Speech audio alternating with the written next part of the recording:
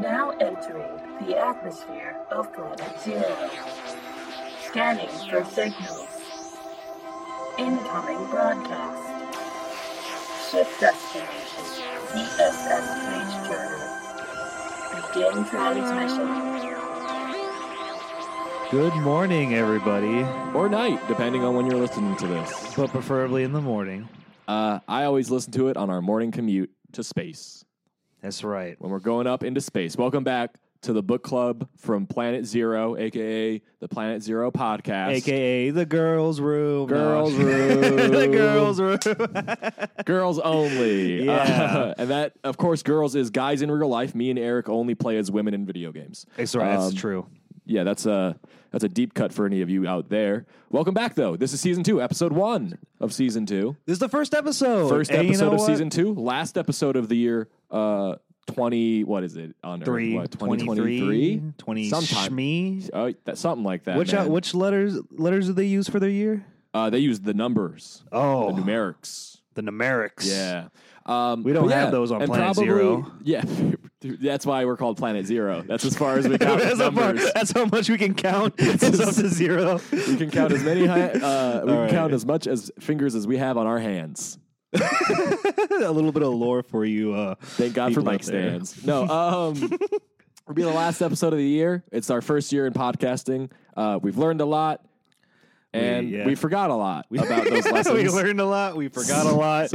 We start back from lesson 0, hence the namesake. But we're back, and we're here, and we're a book club, and we're going to talk about the books that we've been reading. So without further ado, I think it's time to just jump into our agenda and talk about the book that we just finished together. Dude, Kingdom Come? Kingdom Come. On my face? Kingdom Came. Kingdom came. I Kingdom Came, I Kingdom Wiped Up, and I Kingdom Left. So let's give this viewers a little synopsis, a short synopsis about this book. So DC's Kingdom Come by Mark Waid and Alex Ross. First off, Dynamite Team. Just a pair. Yes, dude. Right? One of the best. Mark Waid, just one of the best names out there contemporarily. He's reading those books that you're reading right now. Yeah, and he's doing what, World's Finest right now? Yeah, that series. Yeah, and Waidverse. you can this is one of those artists or writers that I kind of like. When we started the podcast, I told you that you could go into a store, you could just find, like, if you watch the Daredevil show and you really like the Daredevil show, you can just go and buy Daredevil books, and you can be interested in Daredevil that way, right? But after a while, you're going to realize, oh, man, some Daredevil's good and some Daredevil's bad. And it's like, well, which Daredevil did you like? Do you remember when Daredevil was good? Go look at who wrote that, and then maybe go find another comic. Is that how you got started on Waid? That's how I got started on Waid and King and just a bunch of them. Cates, Ewing, Lansing. I know half of those people. Abnett, all of those guys. Though, like, you just start to realize that, like, you can increase the quality of your life reading comic books if you look out for the quality writer names. That like Moore, right? Like, you would pick up any book by Moore and you'd go, I'm going to like this. I want more of that. I want more. I want more of Alan Moore, but he won't. I don't think he's going to say that they want more of me. Well, I could do for a little less. They just like my That's ideas, Alan Moore not doing stand-up. But we read Kingdom Come by Mark Waid and Alex Ross. Alex Ross, real quick, too. Great writer. And, let's talk about him for a second. What an amazing artist. A guy who... He doesn't really do... he doesn't really do panel work. He usually does the cover art, right? Yes. But now he usually just does cover art, concept, and like large scale paintings of characters. Like that's what his art is. So they made a full length book on this guy's art. It's like an art book. Yeah, pretty much. It is essentially this beautiful. It's like a museum of art for comic books. Like this is like what you would go to the museum and see. Like. But it's like its whole universe, too. It's so good. Yeah, it's all in his style. He's designed all the characters.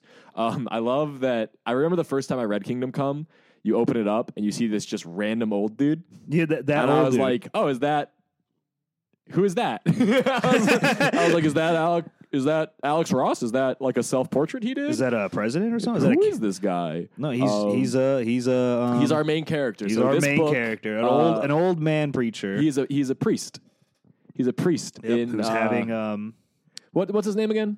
Norman McKay. Norman McKay. I couldn't think of it. I like how we never knew who this guy was, but then like we read the story, we're a big fan of him, and then we went to the freaking we went to the toy store. We were at a used toy store in our local and we saw town. like a bunch of Norman McKay figures just sitting on the side. I was like, what?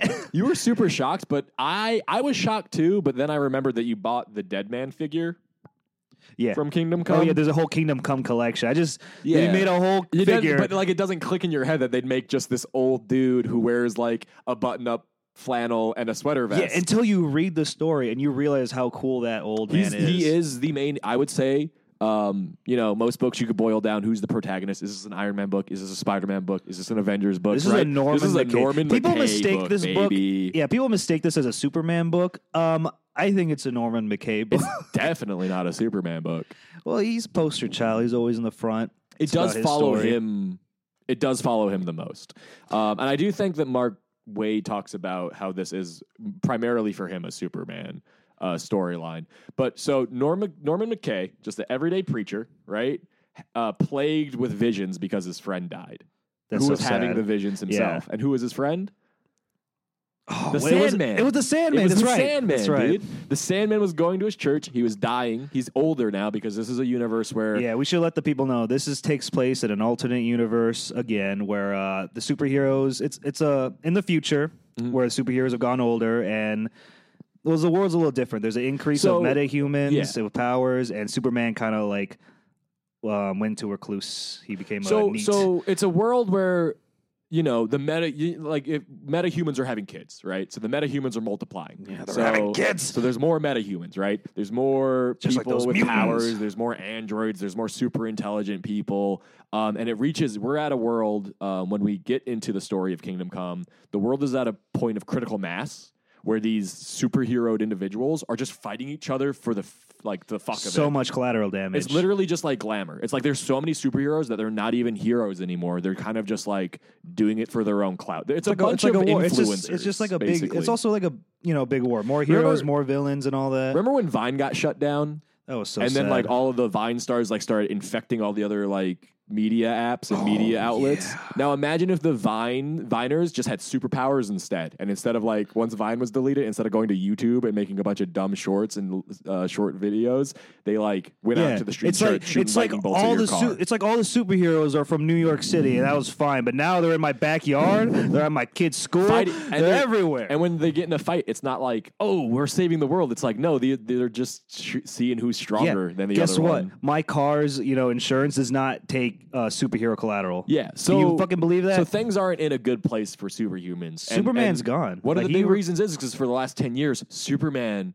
is gone. He went into a little hiding. He went into hiding because his protege, Magog. Is that a protege? No, that was just a guy who looked up to him and wanted to imitate him. Yeah, but that probably started as a protege thing. Yeah. Superman probably tried to take him under his wing and teach him. And I think they talk about that. Like Superman feels a deep sense of guilt and failure because he let that kid down. Right, because he looked up to Superman, and in Superman's eyes, like even if it's not explicitly said in the text, which I can't really recall right now, but even if that's not explicitly said, where Superman mentors this kid, the fact that this kid looked up to Superman so much and still did such a heinous act, hit Superman hard. Well, I think I'm starting to remember. You're right, but also what made Superman go into like hiding and all that is because of Magog, the parasite. Pretty much.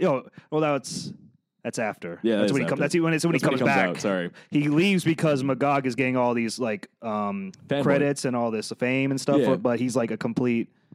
Well, he's not careful. He destroys stuff on the way, but he's still getting all this cloud and stuff. And Superman does not support all this, and they kind of like put him on the spot because like he doesn't kill his villains and Magog does. So and people started going on his side, and Superman was like, I can't see humanity falling for that. Magog goes on trial for murder. Yeah, he got out. That's right. Superman goes and testifies and is like, hey, just because this guy killed a quote-unquote bad guy and saved the day. He killed the Joker. That's right. Like, yeah. Oh, shit. I can't believe I forgot about that. Oh, it's all coming. It's all falling back. This story's so good. He kills the Joker, dude. He's like, just because he like did that, just because he was a bad person doesn't mean that makes murder okay. And this guy should have the full punishment for murdering someone. But everybody and on then the Earth people's were court like- said, no, he's our hero. He killed the Joker. You guys should have done it a long time ago. And that makes Superman lose hope, and he goes and he secludes himself in an artificial reality. But we learned that a little later, because at first, Norman McKay having a hard time preaching, right? Yeah, having he's a hard so time. sad with life and everything. He's like, man, life's getting rough. Even his flock is like, Yeah. they're like listening to his masses, and they're like, what they're the- like, there's like, why is this guy so sad? there's super mutants flying all over the place. He's literally talking about the end of days. That guy who got off for murder 10 years ago just blew up the Bible Belt. So what happens? This the kickoff event of this book. That's all background information that you have now, listeners. The kickoff event is Magog, or however you pronounce his name. Him and a bunch of superheroes. Him and a bunch of superheroes, fighting the including parasite. Captain Adam. a man who has a suit that contains radiation. Yeah, he's stronger than the sun or something like that. Are chasing down the parasite. They're fighting the parasite. They're in Oklahoma, Kansas. They're in Kansas. So Kansas. this is Clark's home Yeah, state. it's his heart. It's right in the heart, dude. And he's like running through a wheat field, and Parasite's like, "Fucking leave me alone, please, just leave me alone, dude."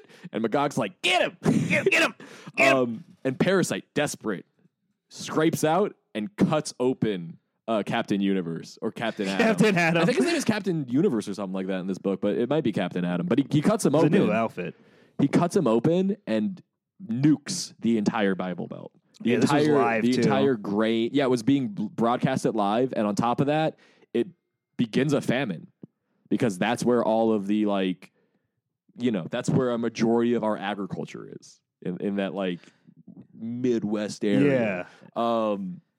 So that's a big fuck up. Yeah. So Norman McKay is like trying to preach and trying to give people hope because that's his job as a preacher, right? And he's having a hard time. And at the end of one session at church, the fucking Spectre just shows up. Spectre! He just comes flying out of a painting, dude. And he's like, Norman McKay, you are too depressing, but I need your help. he's like, Norman McKay, as you well know, the apocalypse is a brewing. He's like, I knew it. No, he wasn't like that, but he's scared. He was shit his pants when he saw the he was like, Spectre. no, this is just another vision. And Vision is like, no, come with me. I need your help to judge to humanity. judge all of humanity. Usually it's my job, but I need a human And Norman to do McKay's it. like, did you not just realize I couldn't even do my job of preaching to people?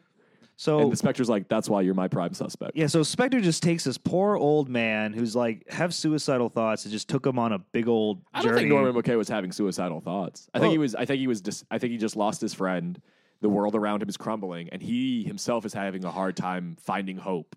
And his job as a preacher is to instill hope in his followers and his parish or whatever. But he's literally he can't find it. He's like, this is hopeless. You know what I mean? Yeah, he's being a depressing man.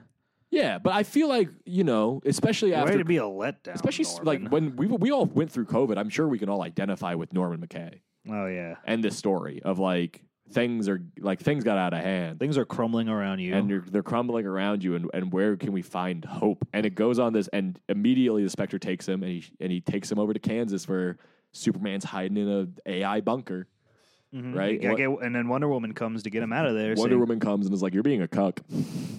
Superman, you're gonna let Magog cuck you like that? And then Superman's like, "Shut up! I heard you got kicked out of the Amazon." Remember that? That's so sad. Why would Amazons are bitches? Yeah. But basically, they dethroned her. They dethroned her, but Diana shows up on Superman's artificial doorstep. Well, first off, Spectre takes Norman McKay to find Superman, and he takes him to like a big farm, and he's like, immediately Norman McKay is like, how is this possible? This got nuked like 2 weeks ago. This is impossible. There's no, this is Kansas. He's like, well, give it a second. And it like is revealed that Superman for the last 10 years has been hiding out in this like bunker that he built himself that AI generates a farm life. Yeah. Loser, dude. Oh. But loser behavior. So Wonder Woman takes him out, and Superman sees the world, and he has to get it all back in order. He takes it upon himself to put things back in order. Well, and that contradicts other superheroes like Batman and Magog, of course, who's still out. Well, she's like, Clark, this is what's going on out in the world, dude. the world needs Superman. And then he comes back out sporting the black logo. The black S. Right, the black S. And he looks around and he's like, okay, well, there's too many metahumans. None of them know how to be heroes. None of them know what they're doing. We need to reinstate the Justice League and teach these kids what they're doing. Right? Yeah. That's what happens, is like, he's like. So he builds a gulag. Yes. A gulag. Because what better when you need to re-educate an entire population than a gulag? I think they're not shy about it at all. Didn't he specifically said it's a gulag? He calls it a gulag so many times. Yeah, there's this big ass dome. He gets scot-free. Well, first he goes to. You got your boy scot-free. Hold on, but because before that he goes to Batman. He gathers up the old crew. He goes. Diana gets him. And then he gets the Flash, who is existing at all places at once. Then he meets up with the Green Lantern. Just Central City, though. Just Central City. But he can also hang out with them, too. You know what I'm saying? Yeah. He's literally every place at once and in every dimension. Central City is pretty much like... Yeah. Well, the whole world's being fucked up. Central City is fine because the Flash is everywhere at once. And also, Gotham City is good because there's bat drones walking everywhere. I just want to take a note real quick right here. While we describe these events to you, understand that the way that we receive these events were through the Spectre, like shooting Norm Mackay around time and space, in a pocket dimension to view these events happening so that he can judge humanity at the end. Like when we're talking about these events, just keep in mind that there's like a 67-year-old man and the Spectre watching everything. And the entire time the 65-year-old man is like, please, Spirit of Vengeance, do something, do fucking anything. And he's like, and the Spectre's I can't like, do anything. Not yet. Not yet. Wait. This is all on you, Norman. Dude. It's like a Rick and Morty episode. Yeah, Mr. Spectre. Yeah, so they get the gang back together. Superman goes to Apocalypse, and he meets with remember? Orion. He meets with Orion, who looks like Darkseid. Oh my god! You know that blue helmet around Darkseid's head? Now imagine that with Orion, with like a. Pretty much Orion's a skin palette, like a skin swap of like Darkseid. Pretty much, his hair is now like the blue helmet. Longtime listeners will remember that we read Jack Kirby's Fourth World together. The Fourth World, and in the Fourth World, Orion actually uses Mother Box to fix his face. Yeah, to fix his face to not look so much like his monster father. And then he stopped. He stopped getting cosmetic surgery. He takes over his father's position and he gives that up. He looks just like him. Yeah. He like falls, like it's Superman's going and is like, hey, like you rule Apocalypse. Like, how did you do it? And like Darkseid's like, you're talking to the wrong dude because I just am filling in for what exactly my father did. I don't even want to be here. He's like, I found it better to leave things the way they are. When Superman goes to talk to Orion, Orion essentially says to him, yeah, if you want the success that I have by taking over the rule of Apocalypse, you got to understand, I didn't really do anything different from Darkseid. The only thing that I did was stop trying to conquer everything. But in ruling Apocalypse, I found it easiest to just keep things the way they are because that's what this planet is used to. That's what the society is. And then he's like, if you're looking for someone to instill hope and change the future, you're talking to the wrong guy. And that's when Superman goes and finds Scott-Free. And Scott-Free builds a gulag.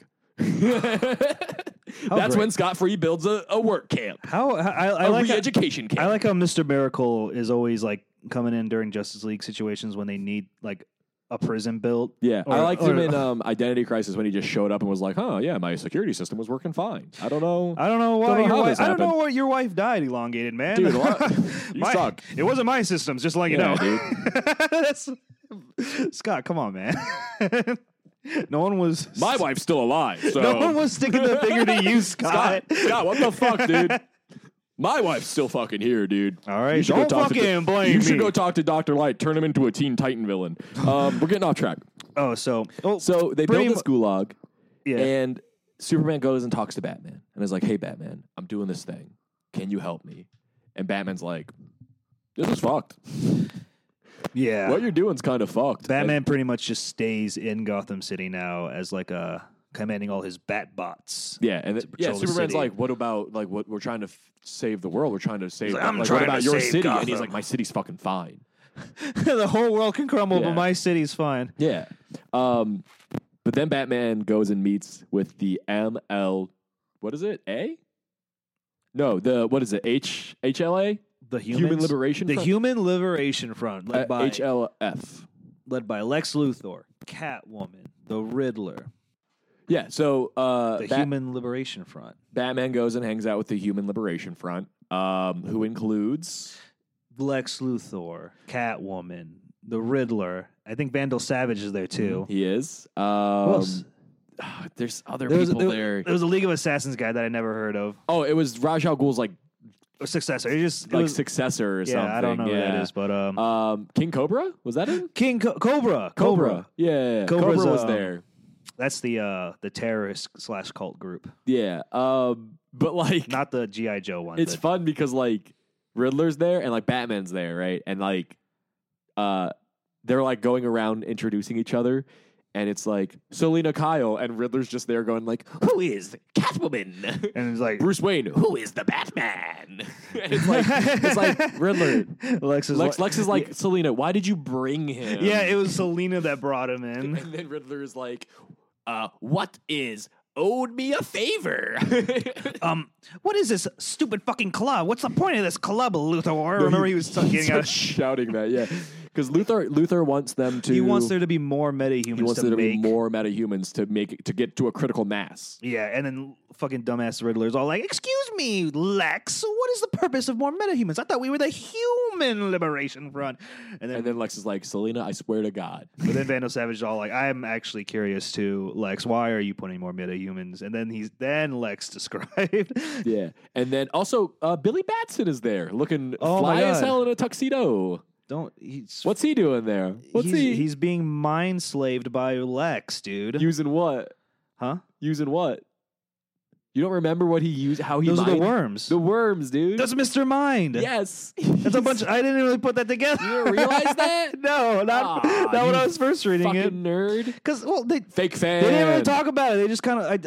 Now that you brought it up, I do remember It's him heavily. pulling worms. It's heavily. It was also a bunch of little worms, not just Yeah. one worm. Okay, Mr. Mind is one worm, so Also, I think he name dropped Sylvanas. Like he's using things that Sylvanas wanted yeah, to I do think to him. you're right. So the way they're able to mind control him, he used Sylvanas' help. Yeah. Well, he used Sylvanas' like theories. Oh, I see. And also That makes Billy, sense. when you remember reading this book, Billy is a really sad character in this book because he was a kid who turns into a metahuman, right? Like he is a normal boy who says a word and magically is turned into a different metahuman. So he's always had a foot in both doors. This is 10 years later. Billy Batson is 20 years old. He's had to deal with things that a normal child never would have had to, and he actually kind of willingly allows Lex to brainwash him because remember he's getting like lost in his PTSD. Yeah. They talk about that in the book where it's like, oh man, this kid's life was so fucked that like he can't tell the difference between Captain Marvel and Billy Batson. By the way, they call him Captain Marvel. Well, they call him Marvel, right? Good, yeah. It's Captain Marvel. Yeah. I think there was a point. This was during the point when they still call him that. Yeah. I think it was like after the Injustice games or something like that. I think he couldn't be called. It's after it was Mortal Kombat versus DC was when it happened. Was when they like you can't call that character Captain Marvel, Which is messed up. I'm really sad they can't do that. He is a better Captain Marvel. I mean, you can think that. I like original Captain Marvel. I like Marvel. I think people are smart enough to distinguish the two, right? Yeah, I think so too. So let him keep the name. It's just sad because when I'm reading modern Shazam and like they can't call him Shazam because he can't call himself Shazam because he'll change, and he can't call himself Captain Marvel, so they just have to call him the Captain, which I think is lame. And like they still call the family the Marvel family. Yeah, Weird. that is weird. That is kind of strange. Mary Marvel and Freddie Marvel. It's like, come on, guys. Yeah, but also right after the Gulag is built, or like I guess not right after, because again the Spectre's kind of throwing them all over the place and sending them to a bunch of different time If zones. we're going and all over the dimensions. place for you people, just know that Norman McKay is also going Again, all over the you place. guys are experiencing through us what Norman McKay experienced. We're kind of just your Spectre. You know what I mean? We should also mention that Gulag looks just like the Legion of Doom hideout It from the does look like the Hanna-Barbera cartoon. It What does. a good callback. Yeah, it's almost like Superman's evil. But then he takes him to the meeting. He goes and he hangs out with the Shazam wizard, Highfather, and a Guardian. DC's to talk about what's going on Earth. Yeah, DC's equivalent to the Masters of the Universe, I guess. You got Zeus, you got the Phantom Stranger, Shazam wizard, and Highfather. That's not Zeus, dude. That's Highfather. That's Highfather. What about him up there? What about that guy? Which guy? Is that guy not Zeus? I'm gonna assume he's Zeus. That right there is the wizard. I know that's the wizard, but who's that guy right there? That looks like, kind of looks like Zeus if I squint my eyes and turn my head a little bit. Who are you, friend? I want to say Zeus because he's also a big player like that. Okay, yeah, it is. That is such a weird angle on that drawing. I don't even see them in there. Oh, we just got an alert. We just got a breaking news. Never mind. You don't like movies. We're just in the middle of a different conversation. We'll have to cut this. So they talk to this tribunal, and Deadman's there. That's a good word. Tribunal. It is like a tribunal, dude. They're sick. Deadman's there, and he's not part of the tribunal, but because he can travel anywhere. He's just hanging out. Yeah, he's hanging out. Norman McKay is like, "Are you a part of this?" And he's like, "Nah, I just like to hang around." Is that how you read Boston? I love when we talk about comics. Well, and you start talking about a voice, especially with this Boston brand, because first off, look at those wavy lines. This is actually my favorite Deadman. This is the Deadman where he's been dead so long that he's given up on flesh, and he's just a skeleton in the Deadman suit. I like that. That's cool. That's my favorite Deadman. I think it's neat. I have that figure. It's pretty cool. It's not even a figure. It's more of a statue, isn't it? I'm going to take him out and play with him. And can he pose? No, he floats around. I got to get like a little one of those plastic things that you can hold onto a character to make them in the air. You know? That's nuts. But God, look how beautiful Shazam looks. Yeah. So anyway, Batman really just shows up to the Human Liberation Front to kind of like set some seeds of distrust, or not distrust, but like he's planning on overthrowing Luthor, right, with his own squad, because he gets a bunch of Green Arrow, Blue Beetle, Black Canary. all of the human, more human kind of superheroes. Yeah, as this story it keeps going on, it feels like another Marvel Civil War kind of thing where the two superheroes. Like Batman's leading his own force, and then you got Superman leading his own force. It feels like that seems reductionist to say, but I would if I was trying to get someone to read Kingdom Come, which I think I even said it to you when I was trying to get you to read it. I was felt like that for a while. It's DC Civil War. It's Batman versus Superman. I think in its best, at its peak. Should we just say what happens? No, we're gonna keep talking about it because basically after the Gulag is built, a riot starts to break out in the Gulag. Of course, because it's not really a prison; it's more like just a holding place. Well, where so Superman can just project himself in the air. It's supposed to be a school, because in there they're supposed to be able to take classes and learn how to be heroes. And then once they learn how to be heroes, they graduate and then get to go out into the real world. Yeah, none of them want to do that. None of them want to do that. They're all fully grown metahumans with their own free will, and they've just been put someplace against their will.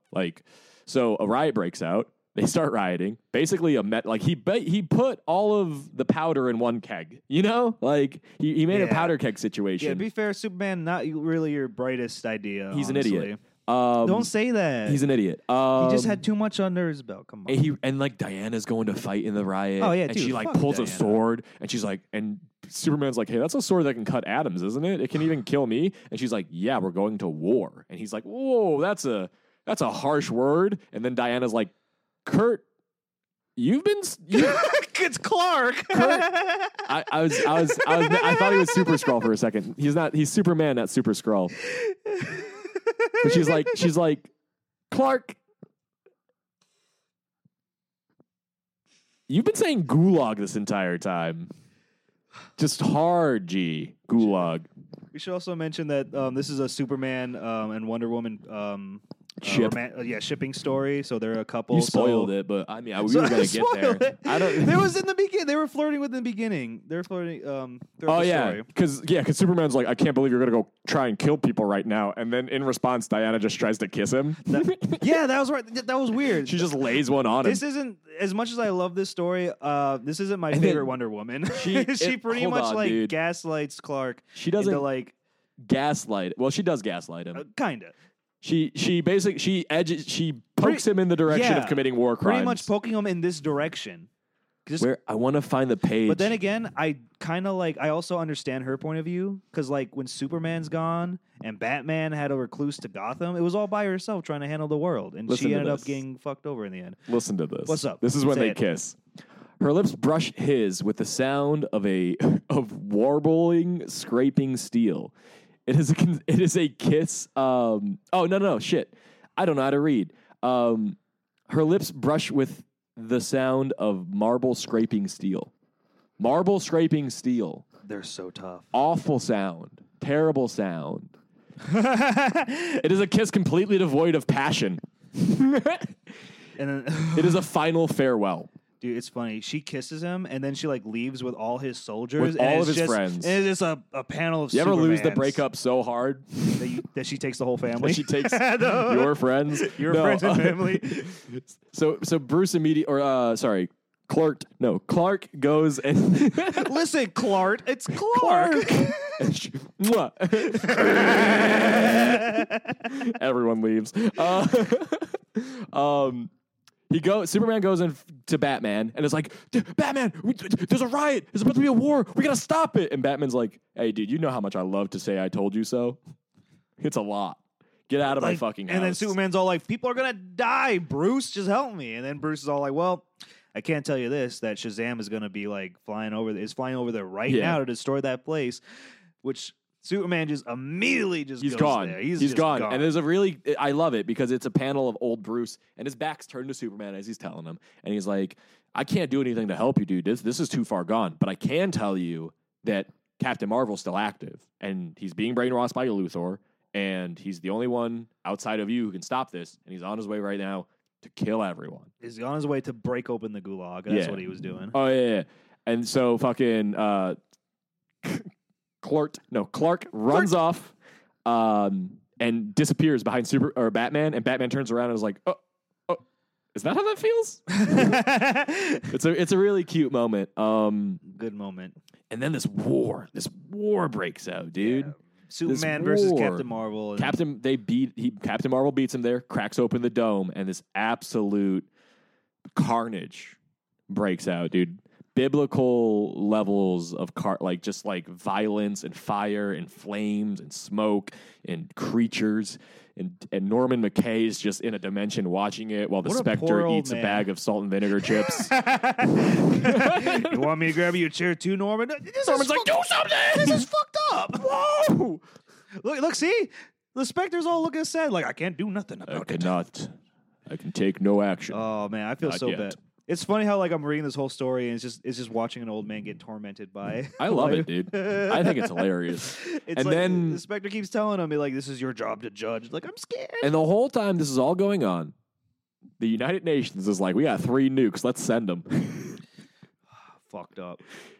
We So got send 3 a nuke. nukes. Let's fucking send them, dude. And I think they send Dick to do it. Dick? Yeah, I think Dick. No, they send the Blackhawks. No, I'm pretty sure this is Dick Grayson. No, that's the Blackhawk. That's the Blackhawk? You know what a Blackhawk is? What's that? So this is back during World War II times, of World War II comics. Mhm. They used to be a mysterious pilots that would come in during war and save the day. And there's a bunch of different Blackhawk members, and you just know they're a Blackhawk because they have that symbol on him. Interesting. I always read that as being Dick. Nah, isn't Dick the Robin in this? He might be. We can check it in the compendium later, but The one that joins Superman. You know. But basically, the UN decides to send 3 nuclear bombs to blow up the Gulag on top of, everything that's going on. They're like, let's just kill them all at once. They're all there. And then right after that decision, we cut back to the battle, and Batman comes in. Batman, look at him come in. He shows up with Blue Beetle and the Creeper. And After all those people on the page that come out, the ones that stick out to Christian is Blue Beetle and the Creeper. what's this guy's name? Oh, can't see it. He's the Panther Man. That looks like a new Wildcat. Wildcat. That's what his name is. This is such a lineup, dude. To be fair, the Creeper is the only one sticking out the most in this dark colors. Look, you're like, oh, only Blue Beetle and the Creeper stick out the Christian. But if I go from left to right in order, from bottom to top, it's Blue Beetle, the Creeper, Green Arrow. Yo, look, That's a squad. That's probably Batman's 3 top lieutenants. I need me a middle-aged Green Arrow figure. Honestly, balding, middle-aged Green Arrow. I don't even know if they did that. Well, they had to. They got Dead Man. They got to have Green Arrow. And then the battle's raging, right? Batman just showed up. Batman is trying to talk some sense into Diana. Or actually, right before he talks sense into Diana, he literally watches her murder She Von murders Bach. She murders somebody? She murders Von Bach. Remember, he's like, "Du wirst I don't speak German, but he's yelling a bunch of stuff in German, and then she just stabs. He looks like he's attacking Bill Nye the Science Guy. He just gets stabbed in the fucking chest. And Batman's like, Diana! And then Diana's like, he left me no choice. And Batman was like, he wasn't even fighting you. Holy crap. But it just makes it weird how they all go back to... I won't spoil it right now, but... get him! But it's war. It's war, Eric. Yeah, I know what you're talking about. And, war is sad. Batman and Diana fly up above the clouds, above the ash that's going on. And they see the Blackhawks. They see the Blackhawks. They come together. They stop most of the nukes. One nuke falls. One single nuke gets through. Superman is in the middle of a fight with Shazam. He sees it. Shazam is Shazamming the shit out of Superman, hitting him with that magic lightning, one of Superman's only weaknesses at this point, because he's even immune to kryptonite at this age. Oh, yeah, Getting hit with magical lightning. At one Shazam, he lunges, has it hit Billy, turns him back into a human, snaps his jaw shut, holds him there for a second, looks up, sees the bomb, and is like, Billy, I've been making mistakes left and right this entire time. I feel like every decision I've made led us here, which makes me feel like I've made every decision the wrong decision because I never wanted to end up here. Now, I could let that bomb... we have plenty of time to stop... I have plenty of time to stop that bomb. You have plenty of time to stop that bomb. The thing is, I don't know if I should be allowed to stop that bomb. So I think I'm going to let go of your mouth. I'm going to go and try and stop that bomb. And you stop me if you think everyone here should die and the humans should just get the planet, you know? Or... I'm going to stop it, and we're going to have the same problem. Too many metahumans. And human life will be lost on the scale it is lost the other week. I feel like you're the only one qualified to make this decision. Superman goes to fly up. Shazam. He's both mortal and man. Shazam says it's the magic word, grabs him, throws Superman down to the ground, flies up to the bomb, detonates the bomb in the midair. He tried to stop the nuke. No, he didn't. Yeah, he did. No, he didn't. He goes, he hugs it, he yells, Shazam, Shazam, Shazam, Shazam, to blow the bomb up midair. Oh. He makes that decision. They talk about it later in the book. They talk about how he made the decision to try and save as much life as possible. Yeah. Yeah. He tried to save, Superman gave him an ultimatum, and Captain Marvel said no. And he did, because there's enough metahumans that survive with the help of Green Lantern and other heroes.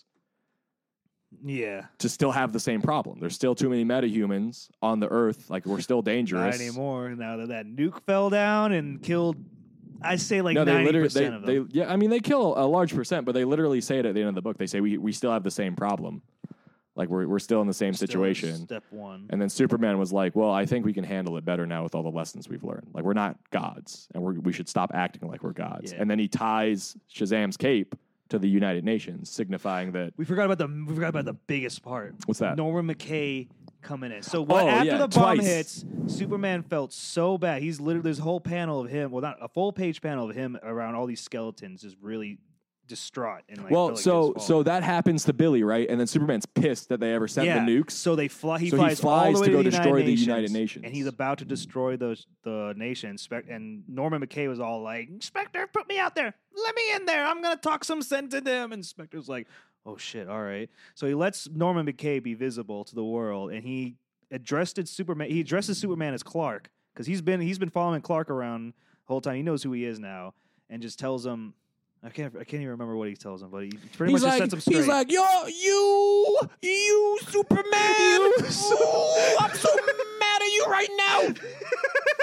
Shame on you! It really is a Rick and and Inspector's like, whoa, relax! Oh. Norm McKay preaches hope. The thing that he failed to do to his following in the beginning of the book, he does to Superman, who needs it the most in that moment. Yeah. He is able to preach hope to the man of hope who's lost all hope. Oh my God. I don't know how many more times I can say hope. No, that was beautiful what you just said there. You see, because he comes in and he's like, Superman, you're not angry at them. You're angry at yourself. you. Like, put it down. If you want to really reconcile put with that what roof just down. happened, Stop crumbling that roof. Yeah. Raise the roof, Superman. but not like what you're doing right now. Yeah, gently lower it. No, but he tells Superman, he's like, if you really want to reconcile, if you really want to make things right, this isn't the way, and you know that deep down, right? And at this point, all the other superheroes have arrived on the scene, and they're all watching this happen. And he's able to preach hope into Superman and fucking save the day. And then Spectre pulls him back into the pocket dimension and is like, "Damn, dude, that wasn't an option. You were all right, Norman. That wasn't on the. I didn't have a write-in section for who's right and wrong because as the bombs drop, the Spectre is like, who should live, metahumans or humans? Oh yeah, he was getting with that. And Norman McKay is like, what the fuck, dude? I don't want anyone to die. I don't want anyone to die. But this is an incredible book. And then there's a little after epilogue where Batman, Superman, and Wonder Woman all meet up in the diner that Booster Gold owns. The Booster Gold's restaurant. That's all superhero memorabilia themed, and it's fun, and they're fucking servers dressed like Robin, and Batman's all annoyed. And Batman, people don't know who he is. Some guy's like, "Hey, excuse me, are you?" And Batman's like, yes. And then he's like, using the ketchup we just ran out, and then Bruce Wayne's like, "Oh yeah, I guess. Okay, here you go." Which is crazy because not only is he Bruce Wayne, should be super recognizable as a kind of philanthropist playboy, but also he's got that weird like fucking exoskeleton he's always wearing in this book. It's a good like that should be pretty recognizable. And I think at this point in this continuity, he's publicly Batman. Well, he's also, I think he kind of recluse too. He ended up like just hiding. That's true, and, but he let his bots do all the work. Yeah, now. but people know that Bruce Wayne is Batman in this continuity. Yeah, but Superman and Diana, they show up. What is it, like a week or two later? It was like a month or something. 1 year actually. Yeah. It's 1 year later. They all meet up, and they're talking about stuff. And Batman's like, at the end of the dinner, Batman's like, why the fuck did we meet up for this? You guys have basically just told me, like, you could have sent an email. No, they wanted to get together. You could have sent an email. Well, but it's because to Diana and Superman had news, and they wanted to surprise him. They wanted to see the shock on his face when they announced that they were pregnant. And Batman announces it before they can. Classic Batman. And then they're like, "Fuck you, Uno reverse card. You're the Godfather. Our actual news for you was you're the Godfather. We want you to raise him." I'm pretty sure. I want to think that Wonder Woman said that on the spot. No, I do too because it surprises Clark too. Look, Clark goes, "What?" Clark's like, I didn't okay this." But then it's a beautiful little scene where they walk out with a new hope for the future. Yeah, a child that's gonna be raised by the big three. And then right before they walk out, Bruce catches Norman McKay and the Spectre in his human form having food. Having the Spectre special, which is spinach and cottage cheese. The idea of Spectre looking at his Spectre platter? That's the Spectre platter? Is that how they remember? And then remember? Norman McKay's like, hey, it's just nice to be remembered, right? Like, come on. That's so nice. And then I don't know if you caught this, but if you see right there, that's Sandman. That's the Sandman stuff as they walk out. Yeah, I didn't see that. Isn't that neat? That's a cool callback to the beginning of the book. And also after that, most Kingdom Come issues, they come with a bunch of little behind the scenes scripts and stuff. Your issue's better. It has more bonus stuff. It is a cool issue. I hate making that mistake when you buy a book but you don't get the cool bonus stuff afterwards. This is my second read of this book, and it holds up just as much. And I think I read this book at peak COVID, so it was hitting a lot of like personal notes for me. But also, I think it is a good Superman story. I think it's a beautiful Superman story. Oh yeah, it's a good like Justice League. Norman McKay. I think Superman's one of those characters where he shines when the focus is on someone who isn't super. Don't say that. I think that's true. I think he shines. That is a good point, though. You know what I mean? Like, I think the best Superman books revolve around Jimmy Olsen getting into shit.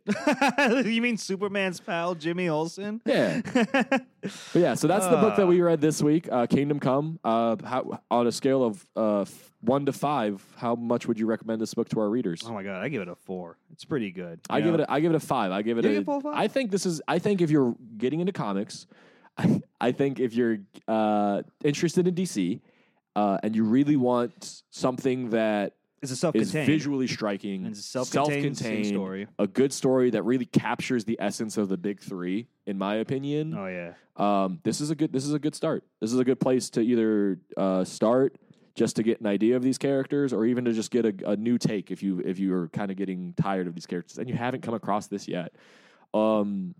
And fun fact, this universe that you just read is rumored to be what James Gunn is cooking up for the new movie universe. Something closer inspired to this. We're gonna call it Superman Kingdom Come. I think it'd be interesting to see a movie universe where the big classic superheroes that were normally wanting to be the mainstays are older and maybe take a backseat to some of the younger characters. Mm-hmm. But that's Kingdom Come. We talked about doing more segments, being a little easier to access in this new season for you guys. I think we spent about 30 minutes on Kingdom Come, which is warranted. It was a good book. So we're moving on to our next segment. I want to talk about Peacemaker now. You want to talk about Peacemaker? Yeah, real quick. Okay, that is a short series. So Peacemaker finally got like a one-shot comic series. After like how many years? How many issues was it? It was 6. It's a 6-issue limited series. Yeah. Peacemaker. Just Peacemaker tries hard. Tries hard. It's about our boy Peacemaker. It's kind of based off the TV show where he's kind of John Cena like. His personality is very inspired from the show and movies. He looks exactly like he does in the movies. If you loved John Cena in The Suicide Squad by James Gunn and the show Peacemaker, and you are scratching for more and you can't fill that itch and you can't wait for season 2, this is a great book to pick up.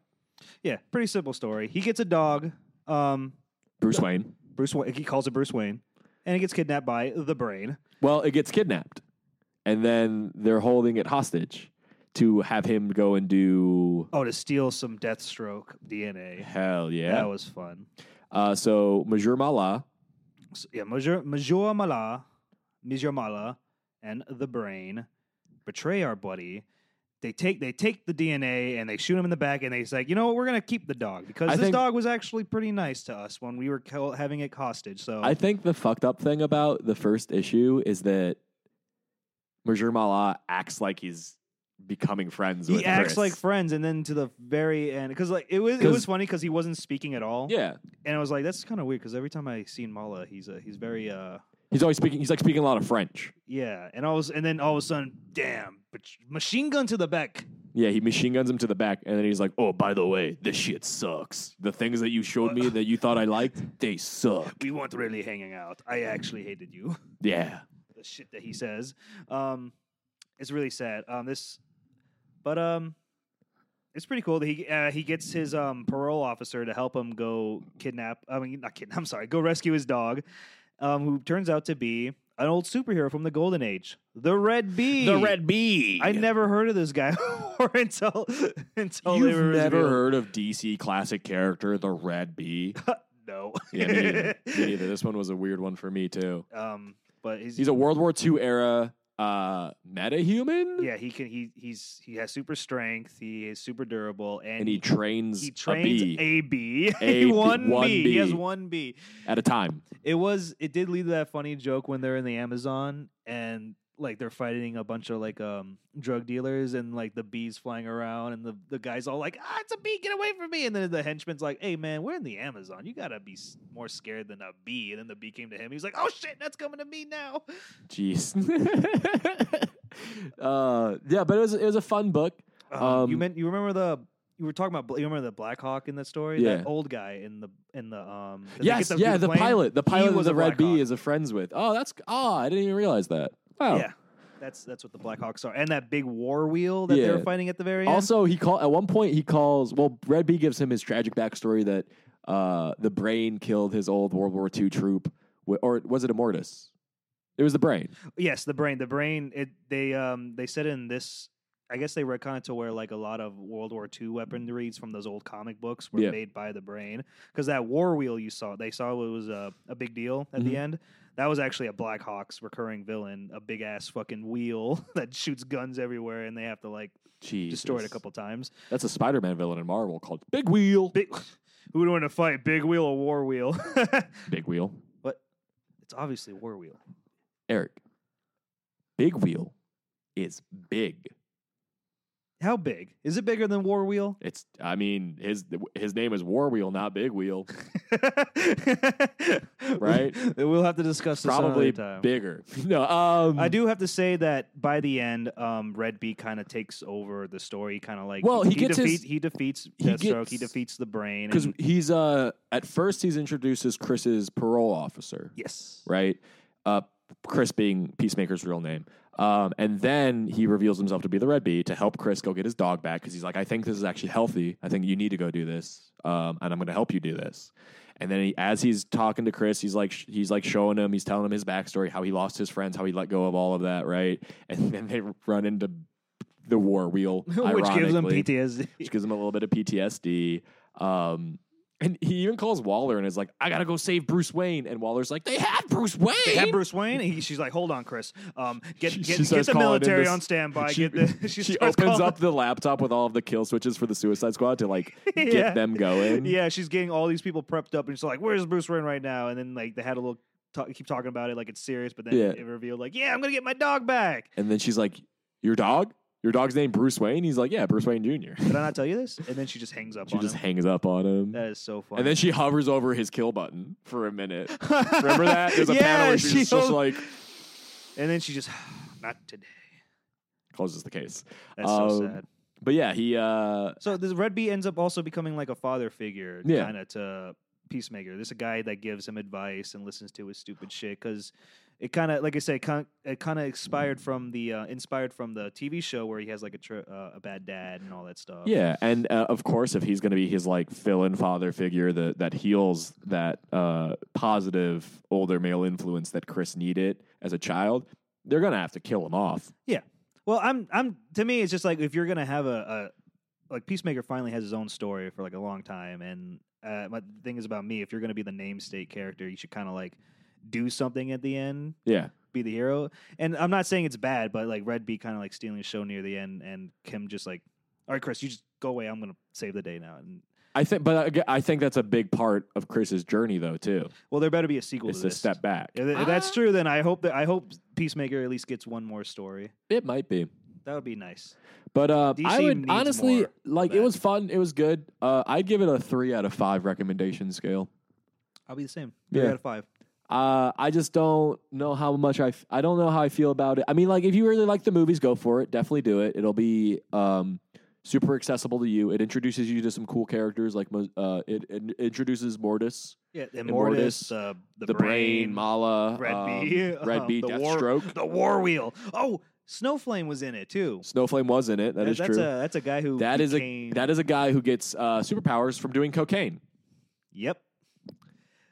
That guy exists. He's in it. He is in a comic book in 2021. You know, before this, he was like apparently he was a recurring Catwoman villain. Like he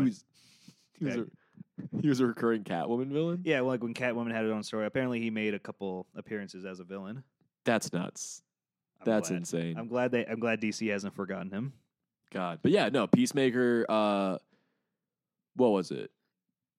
Peacemaker tries hard. Peacemaker tries hard. Yeah, 3 out of 5 recommendation. There's definitely go for it. Go find it. Oh, yeah, trade version would be the best way to read that, I think, because we were reading it week to week or month to month, I think. Yeah, when it came out. Yeah.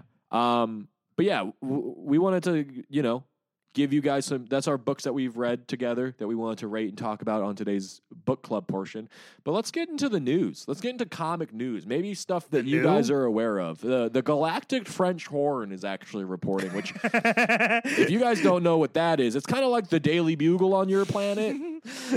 Well, this is the Galactic French Horn. It's for space. Yeah, it's a space thing. You guys wouldn't understand. Crazy. This used to be a One Piece podcast, and we'll talk about One Piece. There's a little slice of One Piece. Maybe not today, but we'll talk about some news about One Piece because the One Piece got announced. Do you know what that is, Eric? Wait, is that the anime? That's the anime. Oh, how do you feel? About fucking time, right? As much as Toei has done a lot for the series with the great voice acting and some really good scenes, and they're especially good in the early days, but now. We need to like rehash some of those old stories. Well, I think it's interesting because when One Piece is compared to Naruto, Naruto's international success was way bigger, right? Right? At first, yeah. Mostly One Piece's success was domestic. It was mostly selling a lot in Japan, right? Whereas Well, like most Naruto fans were American because when it came to America, the way Naruto was released, it was a little more grown up. Yeah, it was like it was barely censored. The anime was barely censored, while the One There Piece was anime, blood, and then blood, dude. That was shocking the to me One as a Piece kid. anime debuted in America on 4Kids, Yes, the same people who dubbed the Pokemon, who dubbed Digimon. who dubbed Tokyo Mew Mew. They took out the blood. They replaced the beer with juice. They replaced the cigarettes with lollipops. The guns with pop guns or water guns. Oh, dude. Like, you thought them changing a rice ball to a donut in Pokemon was bad, dude. Wait until some of the choices they made for the 4Kids dub. But I will say this. I will say this for the 4Kids dub. They did have some good choices for voice acting. Voice acting, like voices. Yeah, voices. Maybe not voice direction because they were still kind of annoying. But I felt like if it was a good voice director, they could like guide these people to be better. But it was just presented more as a goofy kids cartoon than a serious. Except when the fight scenes came on. Apparently, it was still kind of laid back, but they didn't hold back on some of the punches, I believe. But it just didn't lend well to like get a big following over here. The Naruto way it was released had a bigger following. So honestly. I think it'll be cool to see, One Piece getting a fresh animation that is targeted towards an international audience. This is good because when the live action show came out, people were all like, "Oh, I kind of want to watch the anime now, but it's way too long." Well, now they get a new anime to start from. Dude, it's gonna be great. My aunt loves the live action. Yeah, she's Lanky Dice's mom.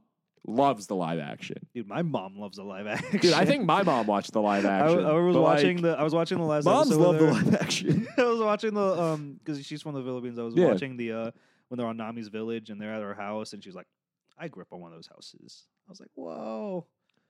Yeah. God, I'm excited for the One Piece because as someone who has been reading the manga, you just got started on it and just caught up to it.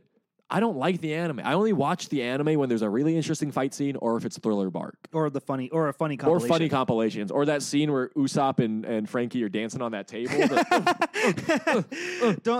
They were killing it, dude. The anime has done its own fair share of like good additions, but most of all, it's a lot of unnecessary stuff. Yeah.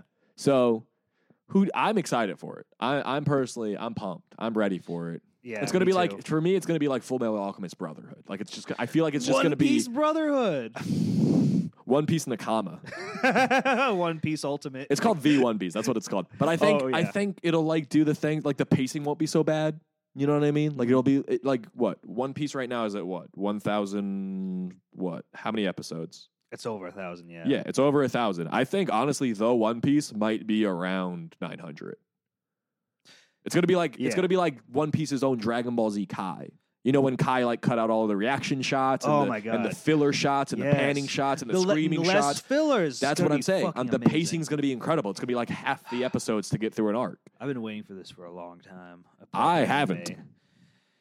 I've been waiting 84 It's like when I read Berserk and you guys were like, it's been 6 months since the last chapter. And I was like, oh, it's about to come out? I just caught up. Or those other fans who are like, it's been 5 years and they're still in the sea. Oda's been in surgery for 2 months. And it's like, oh, well, I just caught up to Ennis Lobby. Yeah, I hate you. Sometimes manga fans are pretty ungrateful, but no.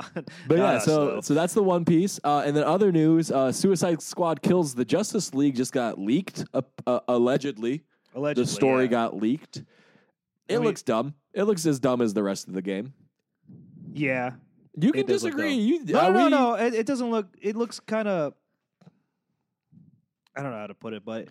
It's like Poison Ivy is 9, and Lex Luthor sends them to an alternate Earth, and they're on the alternate Earth, and they meet the alternate Earth Lex Luthor, and then they kill Flash, and then they go back to Earth 1, which is what they're calling it in the leak, but it can't be Earth 1, because Earth 1's a different continuity.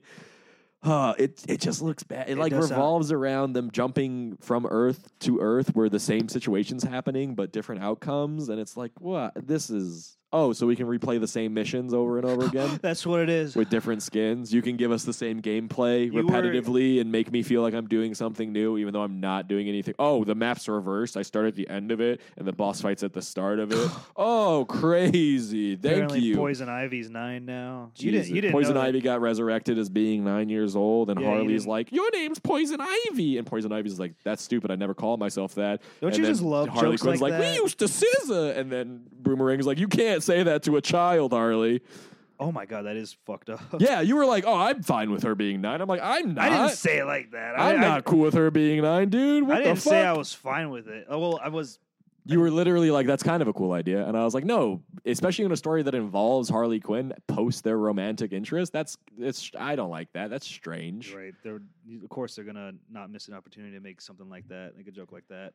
Stupid game. I'm glad that it's just microtransactions and I can ignore it. Yeah, you seen those screenshots of like the menu screen for a PvE co-op game? Stupid.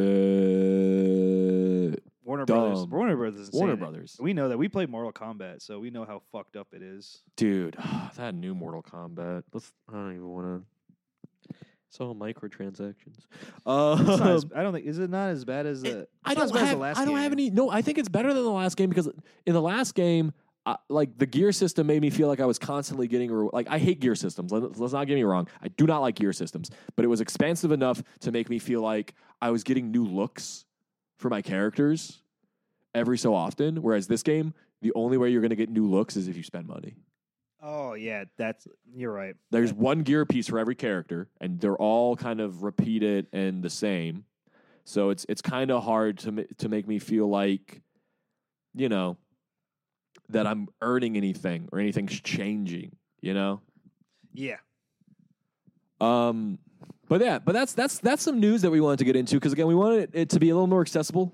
Shout some news, what's going on out in the sphere, at least whatever interests us, or what interests us. Yeah, I mean, what interests us should interest you. You're listening to this. Yeah, you can only be interested in something that we're interested in. Settle down. All right, you're getting aggressive. Stop being authoritative, Eric. But we have another new segment outside of the news. I'd like to educate you guys on a niche interest of mine inside of comic books. Comic books already a niche interest. Another interest inside of that. Villains of the week. Villains of the week. And that's what we'll call this. Villains of the week. Every week. Wait, let's say it at the same time. Okay, 1, 3, 7. 1, 2. Wait, no, I go 1, you go 2. I'll go 3, you go 4, and then we say it. Okay. 1, 2, 3, 4. Villains of the week. All right, we fucked. That was okay. We'll work one on more it. time. 1, 2, 3, 4. Villain of the week. Okay. I think that's it. Yeah. No, I'm gonna come, or Eric's gonna come. Yeah. That's why it's called an orgasm. We're both coming. That's terrible. Shout out Josh Giggling. Villains. Your favorite niche is like dumb villains. Dumb villains. Villains who backstories. show up for 1 week and then disappear and then become important or team up later, right? Yeah. So this week I want to talk about Well, you actually brought the Brothers Grimm. The Brother Grimm. You finished them. I made custom figures of the Brother Grimm. The Brothers Grimm. I was literally hanging out with you yesterday. I was showing you them, and I was like, I'm going to paint these and make these action figures. Yeah, look at these blank slates. I'm going to paint these. Here. And they're here. You actually did them. I'm impressed. 1 second. Here, hold that. So he's taking out his toys. I'm sorry, his figures that he custom made himself. They're not toys, Mom. They're customizable. They're customized action figures. You did a really good job. I'm just saying, man. I appreciate that. I spent way too much time on them. I was up until about 1 a.m. painting, and fucking priming and sanding and painting again. Priming and sanding and painting and priming and sanding and priming and sanding. Sanding and painting. But these, Eric, are the Brothers Grimm. The Brothers Grimm, to give you a full breakdown, we have to talk about a man named Nathan Dolly. Nathan Dolly, a.k.a. Mr. Dolly. What? This is a hero? This is a villain. It's a man who befriended a voodoo shaman man and was taught and bought a doll from him, a doll that he could magically reform to be another person's likeness, and then whatever he did to that doll happened to that person, right? He could he had like this like clay voodoo doll that he mastered into forming into another person right before your eyes. So, and he was using it to go to rich person after rich person, turn the doll into that rich person, and then make them sign over a bunch of their money to him. That was his scheme. Genius idea. That's all he was doing. Doesn't seem like illegal. That's all. It's very illegal. Is voodoo in the Constitution? I don't think so. I guess voodoo does it. I don't know. Is it voodoo? Is it a crime if you rob someone using a voodoo doll? Yeah. If I made a voodoo doll of Eric and made him go to it, and then we went to an ATM and I made his voodoo doll give me all the money in his account, is that really a crime? Well, if you do it to me, then yeah. Oh, well, if it happens to me, yeah. It was me. And that's how the ruling class treats it. So, anyways, Mr. Dolly and his so he's doing the scheme on this big steel baron. I get it, was- Mr. Dolly, and he has a voodoo doll. Nathan Dolly. Go on. Mr. Dolly isn't even like it's not like a superhero name. That's literally just his name because he's Nathan Dolly. He's Mr. Dolly. Well, if he refers himself as Mr. Dolly, it's an alias. So he's doing his thing, but to one of the guys he's doing his thing to, that guy was working with Stark Industries. And when he out of nowhere pulls out of a deal that he was going to do with Stark is like, what the hell? What the heck? And he goes and he sees him. He's like, hey, dude, we had this deal set up. Like, what are we doing? Like, why did you pull out? Actually, who's that fucking freak on your yard with a doll? What is that? How he got discovered? Yeah. What the fuck, Mr. Dolly? But Iron Man goes over and tries to fight him, and Mr. Dolly fucks with him, and Iron Man has to run away because he beats Iron Man in the first fight. It's one of those villains of the week. Like he beats him, he runs away. Okay, so this is an Iron Man villain. So, anyways, Iron Man comes back with a new suit, the classic Iron Man shtick, and eventually he uses a force beam to change the doll into Mr. Dolly as like Mr. Dolly drops the doll as it's formed up as Iron Man to damage Iron Man. So he damages himself, not like he gets defeated, gets put away. Years later, he loses his doll, right? Iron Man takes the doll away from him, destroys it, whatever. Years later, he's out and about. He goes to another voodoo guy and he buys these two dolls that the voodoo guy's like, you can transfer your soul into these dolls, making them living dolls. And he's like, okay. And then he buys two and he goes home and he sets them down. And then we cut back to the shop and the guy's like, probably should have told that guy not to do the ritual in the same room as two dolls because that can be real dangerous. Yeah, what the heck? You should probably fall. Because he doesn't. He's like, maybe I should have given him the instruction manual. And then Mr. Dolly's doing the ritual, and his spirit comes out of his body, and instead of entering one of the dolls, it splits in two and enters each doll. And then his wife, God, I can't remember. Priscilla Dolly. It's Mrs. Dolly. I know it's Mrs. Dolly, bastard, but her name is Priscilla Dolly. She treats the two dolls as her sons, and they in turn act like her sons, and they have like conflicting personalities, and they're like doing all these crimes, and they're like stealing money from, like, one of them is like very showy and very like almost Joker-esque in his like way he does crime. Like he shows up to a playhouse of Hansel and Gretel, and he like shows up and he's like, I'm Brother Grimm, tra-la, give me shekels, give me greenbacks, give me coin, baby. Lord. That's what I want. Why does he talk like that? And then the other Brother Grimm is out there doing crime, and he's like breaking into like a senator's house and like waking him up in the middle of the night, like holding him by the throat, like, I'm taking you to the fucking bank and you're gonna withdraw all of your cash, $100,000 straight into my pockets, or I'll fucking kill you and expose you as a fraud. So his name is Grimm 2, and his name, no, it's Grimm Brother 1? Grimm. So in his initial appearance as Brother Grimm, he shows up in Spider-Woman number 3, 1978. Oh, he's a Spider-Woman villain. These guys are. So they're in California, and they're terrorizing this town, right? They're stealing from here, they're stealing from there. Everybody thinks it's one dude. And then like this guy called the Hangman shows up and fights one of the brothers with Spider-Woman, and then Spider-Woman. The entire time, Spider-Woman's not even interested in fighting these criminals. She's just like what happened to my dad? Also, these freaks are here throwing eggs at me and Brother Grimm. Anyways, a couple of issues later, about 9, They show back up. Oh, by the way, this entire time from issue number 3 all the way up to issue 12, Jessica Drew, Spider-Woman, is living with Priscilla Dolly and her 2 sons. What? She doesn't know. She's like renting a room from them, and she doesn't know. She's not interested in fighting crime. She's not interested in fighting Brother Grimm. She's only interested in finding her father's killer, but this is also just happening. That's how comics kind of were sometimes. Yeah. So fucking weirdos. They're fucking weird, dude. So anyways, these guys need to find a human body to put their one soul of their father, which it's not really their dad, it's their one soul that's split into 2 bodies, back into a human form, right? So Priscilla Dolly's trying to do this, and they get Jessica Drew's Spider-Woman's boyfriend, and they tie him up, and like they're doing the transfer, but then she thwarts it, and the soul goes, and there's no body for it to go into. So Nathan Dolly dies, right? Woo! That's the end of the Brothers Grimm, William and Jake Dolly. That's what they were called when they were in the 2 separate bodies. What? They're not Brother Grimm? Not anymore, Well, because these 2 idiots buy the playhouse that Priscilla Dolly was like using as like a front to like do these crimes and like hide all of the Goonie stuff. Priscilla Dolly was the... She was trying to get her husband back.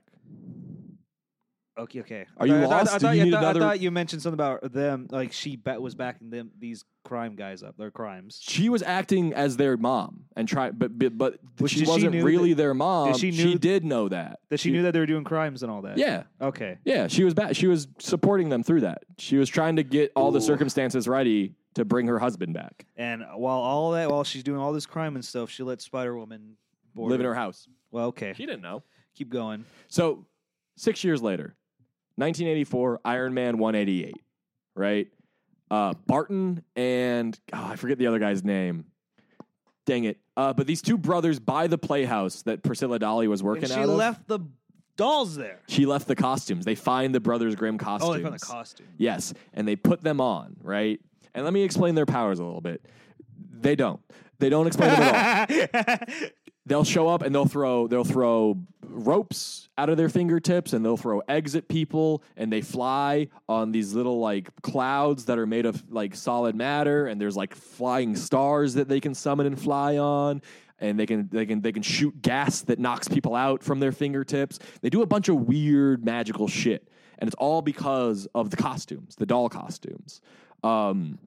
And so one of the brothers is like, they were like kicking around this old theater, and they're like, fuck, man, we were trying to make a retail investment. We wanted to buy that diner over there off of like the mountains on that pristine location, but that idiot, that fucking asshole bought it out from under us, and now we're stuck with this shitty little playhouse that we have to convert and put a bunch of work into. And the other brother's like, dude, look, I found these costumes from those guys who like threw eggs at Spider-Woman 6 years ago. And then his brother's like, what the fuck are you talking about, dude? Take that shit off, dude. And then he was like, no, but like if the costumes are hidden here, maybe all of their other gadgets are. And then he like shoots his hand out and is like, come on, bro, grab my hand. And he like wraps his brother up with the powers. And they're like, oh, fuck, no, it's the suits that have all of the hidden abilities. And they decide to put the suits on, fly over to the diner, and terrorize the guy who bought the diner they wanted. Scooby-Doo situation. But Iron Man's there. And like, so they show Iron Man's here to save this one diner. No, he's not. He's not there to save the diner. He was there having lunch with his friends. He's just there. And like, he's just the brothers Grimm are like, we're fucking here. Tra-la. Why the fuck are the Avengers here? And then like yeah, because Barton is the one who wanted to put the suit on. Yeah. And his other brother is like, dude, like they get there and he's like, you told me this would be easy. And then Barton's like, fuck it, we're fighting Iron Man. And they do. They like fight Iron Man, dude. And they beat him kind of. They don't beat him. They hold him at bay and they get away from him. And they decide to go back.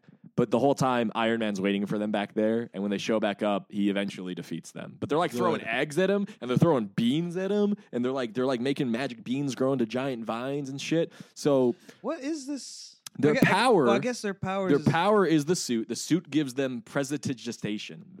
which if you've played D&D, you might be familiar with that spell. Yeah. You can kind of Even though I never in used the it. game of D&D, prestidigitation. Yes, please tell everybody who doesn't know. Like, So in the game of not me. D&D, you can do stuff like you can clean things, you can soil things, you can make things smell nice, you can do a little sensory effect that has no like actual effect on anyone. But in the comic universe, that means that they can just apparate golden eggs that have acid in them. They can shoot smoke bombs. They can throw cream I pies. see. So because they're named the Brothers Grimm, They have a bunch of access to fairy tale bullshit tale. that they can manifest out of their pockets. Cleavers count too, because like like a meat cleaver is like the witch in the woods chopping up the kids, right? My favorite one, my favorite story. But let's see. Oh, Percy and Barton Grimes is the second pair. It's the two brothers who buy the theater. Percy and Barton Grimes. Were they still called Brothers Grimm in the Yeah. last guys? Yeah, they call themselves Brothers Grimm. They're in Fresno, California, home of the Fresno Nightcrawlers. Careful out there, all you Fresno Knights or whatever they're called. But they show up a couple other times through comics, and that's kind of their first couple appearances. That's their first two appearances. Their most notable and most recent appearance in my head is when Dr. Octopus cloned himself a Peter Parker body and moved to San Francisco to become a superhero in his own right, and he became the Superior Octopus. And the first thing that he encounters while he's out, Brothers Grimm. he encounters the Night Shift, which is a team that the Brothers Grimm is on. It's a bunch of spooky themed villains. But yeah, so they fight Captain America. Moon Knight hangs out with them for a little while. Crossfire, which is another villain we might get to later. So did you meet these guys while reading Moon Knight? Did you pop? I actually met these guys while reading Superior Spider, or Superior Octopus, and I just like their look. And then I did some research on them. I like their power and their shtick. Like I thought their shtick was funny. I like their shtick too. I like how there's always two of them. You need. They're the Brothers Grimm. They're the Brothers Grimm. They're a duo. And they're like just two dudes. They're just like two guys who decided to go be criminals on a whim. And got low key possessed by the suit's kind of evil intentions and powers.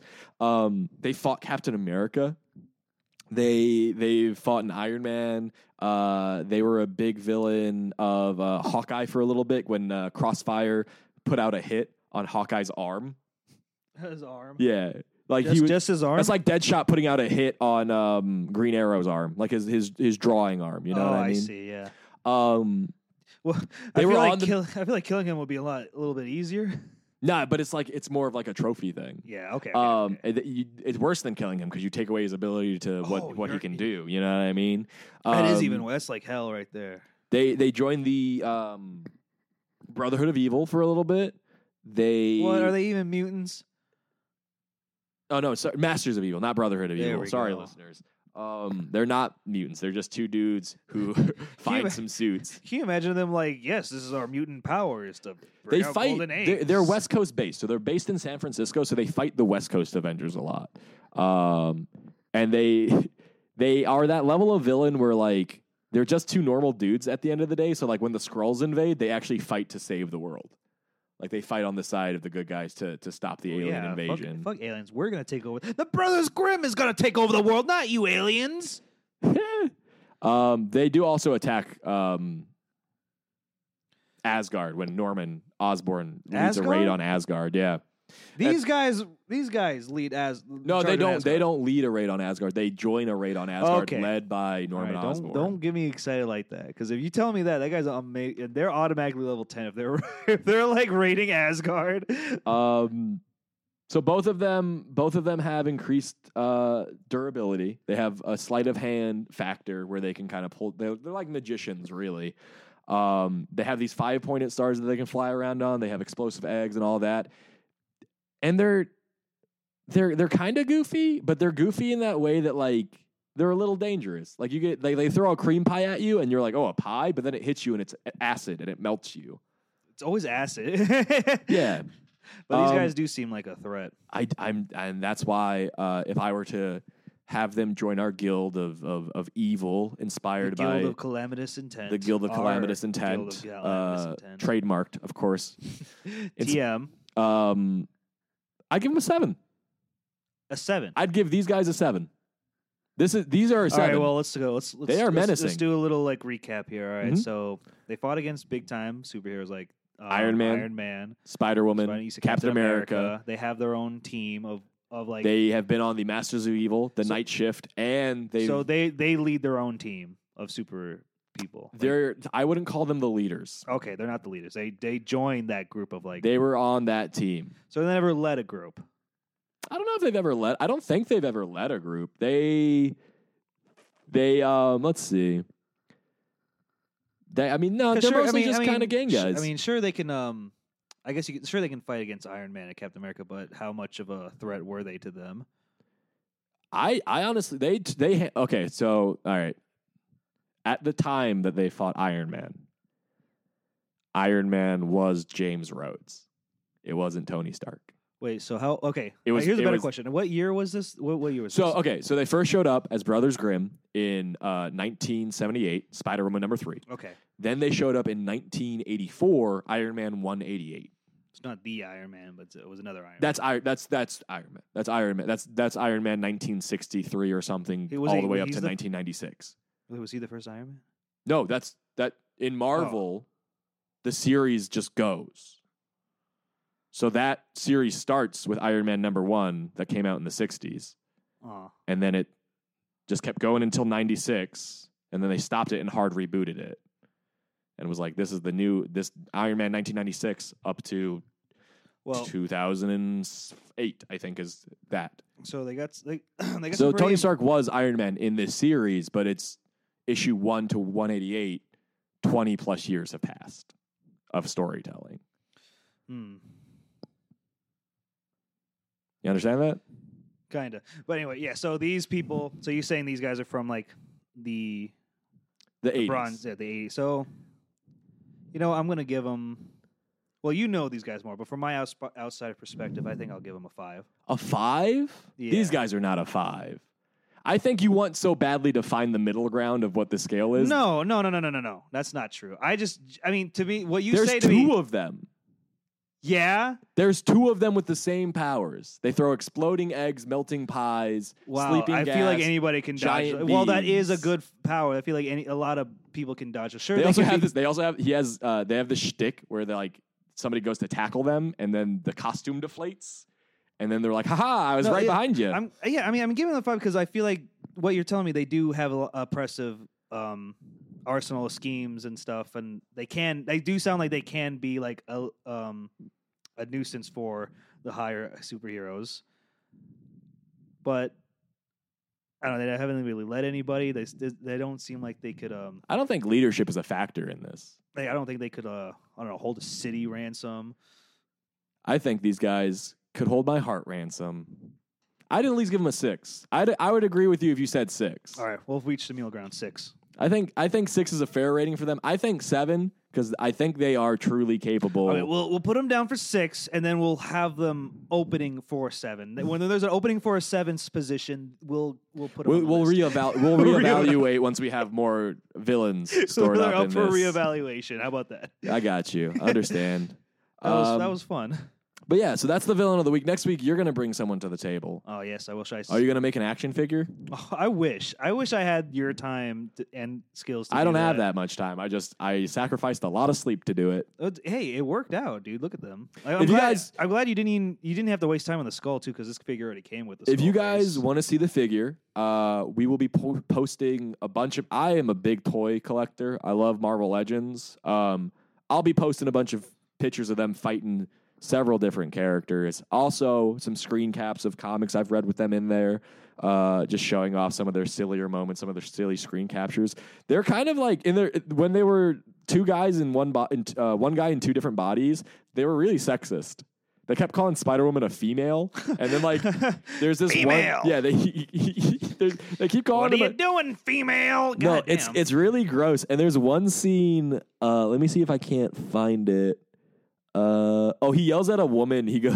She goes, "Oh my God!" And he goes, "Oh shush, Butterball. Your God is probably Porky Pig. Now then, my God is money. Shekels, cash, the big green cheese." That's like your line. That's like I your love favorite that Brothers guy. Grimm line. That's a good line. This is a good one. This is a good panel. I don't know who you are, lady. Frankly, I don't even care. And he's grabbing a fireman's axe off the wall to swing at Spider-Woman. Oh man. And then another one. This is it right here. He goes, Strength alone is not Brother Grimm's way, woman. I possess the uncanny ability to think and act simultaneously. What?